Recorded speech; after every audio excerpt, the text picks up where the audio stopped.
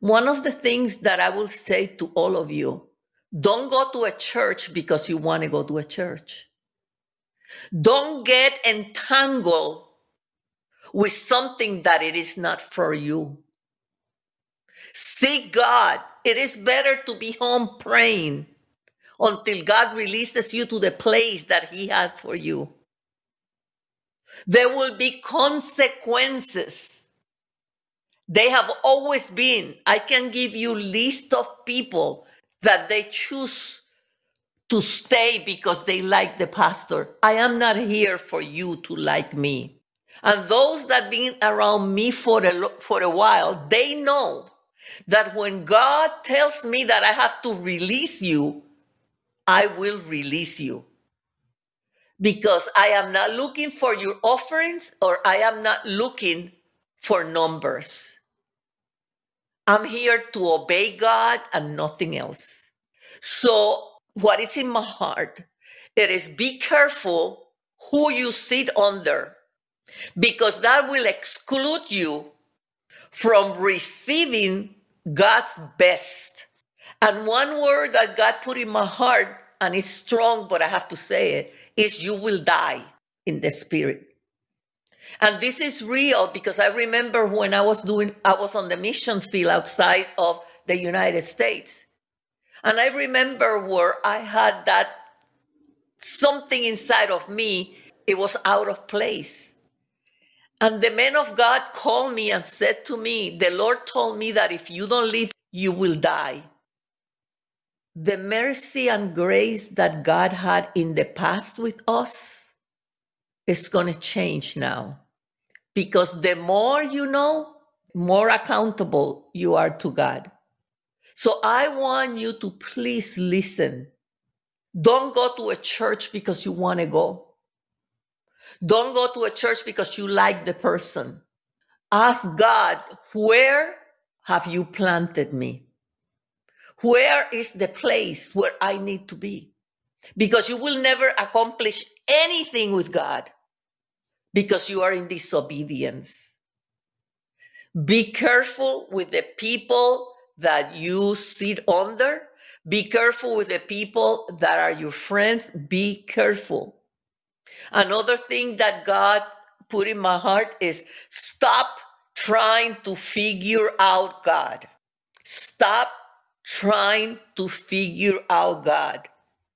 You can't, and I can't, and I probably, we all should get an award for trying to figure, including me, for trying to see what is next. It's never happened. Never is going to happen. Because God doesn't have to tell us anything. The reason that He's telling you today that after you're saved and after you have a personal relationship with God, that the next thing is know that you have a destiny, that has to be your priority for this year. That your priority should be a relationship with the Holy Spirit like never before. He's the person, and you need to know that person. And He says, without forgetting, okay, that God is there and that Jesus is there. But you have to take time to become one with the person of the Holy Spirit this year, because the Holy Spirit is the one that is going to tell us where to go, when to run, and what to do. And if you don't have a personal relationship with the Holy Spirit, you won't hear His voice. And you will always be asking the same question. What do I have to do? And one thing the Lord put, thank you, Holy Spirit. One thing the Lord put very clear in my heart is to tell you that when you hear all these things that are happening in the world, to stay inside your house, just pray.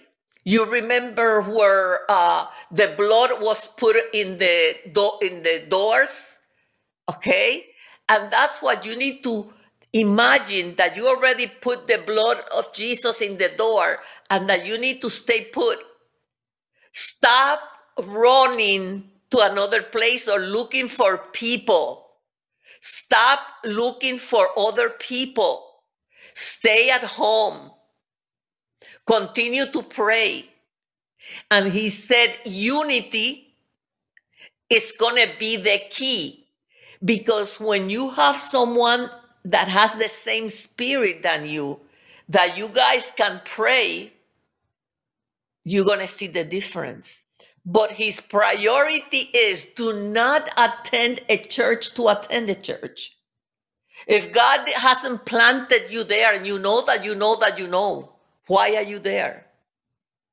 Number two, he's saying your destiny. You have a destiny. You have an assignment. Make it your priority.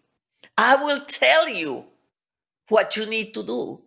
The Word of God needs to take a whole different priority this season, because through the Word of God, he's going to speak to you, and through the Word of God, he's going to guide you.